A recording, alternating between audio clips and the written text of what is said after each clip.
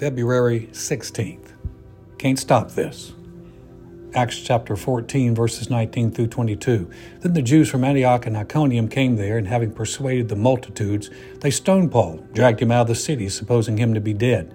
However, when the disciples gathered around him, he rose up, went into the city, and the next day departed with Barnabas to Derbe. And when they preached the gospel to that city and made many disciples, they returned to Lystra, Iconium, and Antioch, strengthening the souls of the disciples, exhorting them to continue in the faith, and saying, "We must, through many tribulations, enter the kingdom of God." What kind of mindset did Paul and Barnabas have? In our 4 verses for today, we see a series of events that indicate an unusual mentality. Paul and Barnabas had been preaching in Antioch, Lystra, and Iconium. They had amazing results in all 3 cities, and they endured major persecution. They were kicked out of Antioch and Iconium, and Paul was stoned in Lystra. Being stoned in the ancient world was much tougher than receiving a negative post on your social media account. Men would pick up big stones and hurl them at you until you were dead. At Lystra, they stoned Paul and dragged him out of town, supposing that he was dead. But the disciples gathered around him, most likely praying, and he rose up. I'm not certain if he was raised from the dead, but even so, he was brutally attacked and dragged. But he gets up and goes back into the city. Back into the city? One, that Paul was able to rise up, and 2, that he went back into the city where they had just stoned him and left him for dead. What were these guys thinking? Last place I would want to be was back in the same city where they just killed me, or at least did a pretty good job of wounding me badly. The other thing that's astounding to me is that after Paul and Barnabas made many disciples in Derbe, they backtracked. They returned to Lystra, Iconium, and Antioch. Again, I don't know that I would be taking the exit to any of those cities. I would thinking bypass, find another place. These guys had a different mindset. Paul and Barnabas went back to strengthen the souls of the disciples. They went back to minister to the ones that had recently converted to Christianity.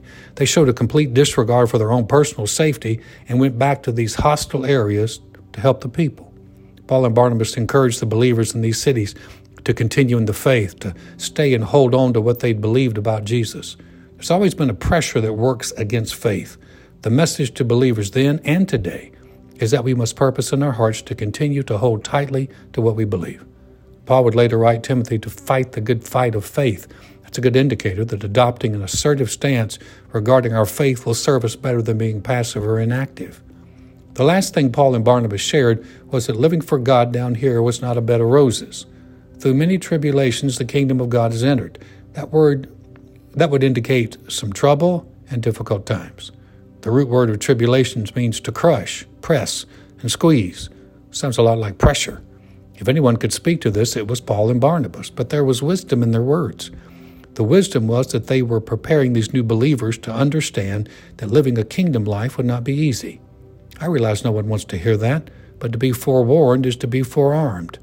David wrote in Psalms 34:19 that the righteous would have many afflictions, but the Lord delivers them out of them all. Paul and Barnabas were simply preparing these young Christians to not be quickly shaken when they met problems. These 2 men, Paul and Barnabas, are committed to carrying the gospel to the world. Their courage to face difficulties head-on is an inspiration. We can not only learn from their words, but we can benefit from their mindset and example. Prayer: Lord, strengthen me that I might fulfill my place in your kingdom. With you, I am stronger than the pressures that come my way.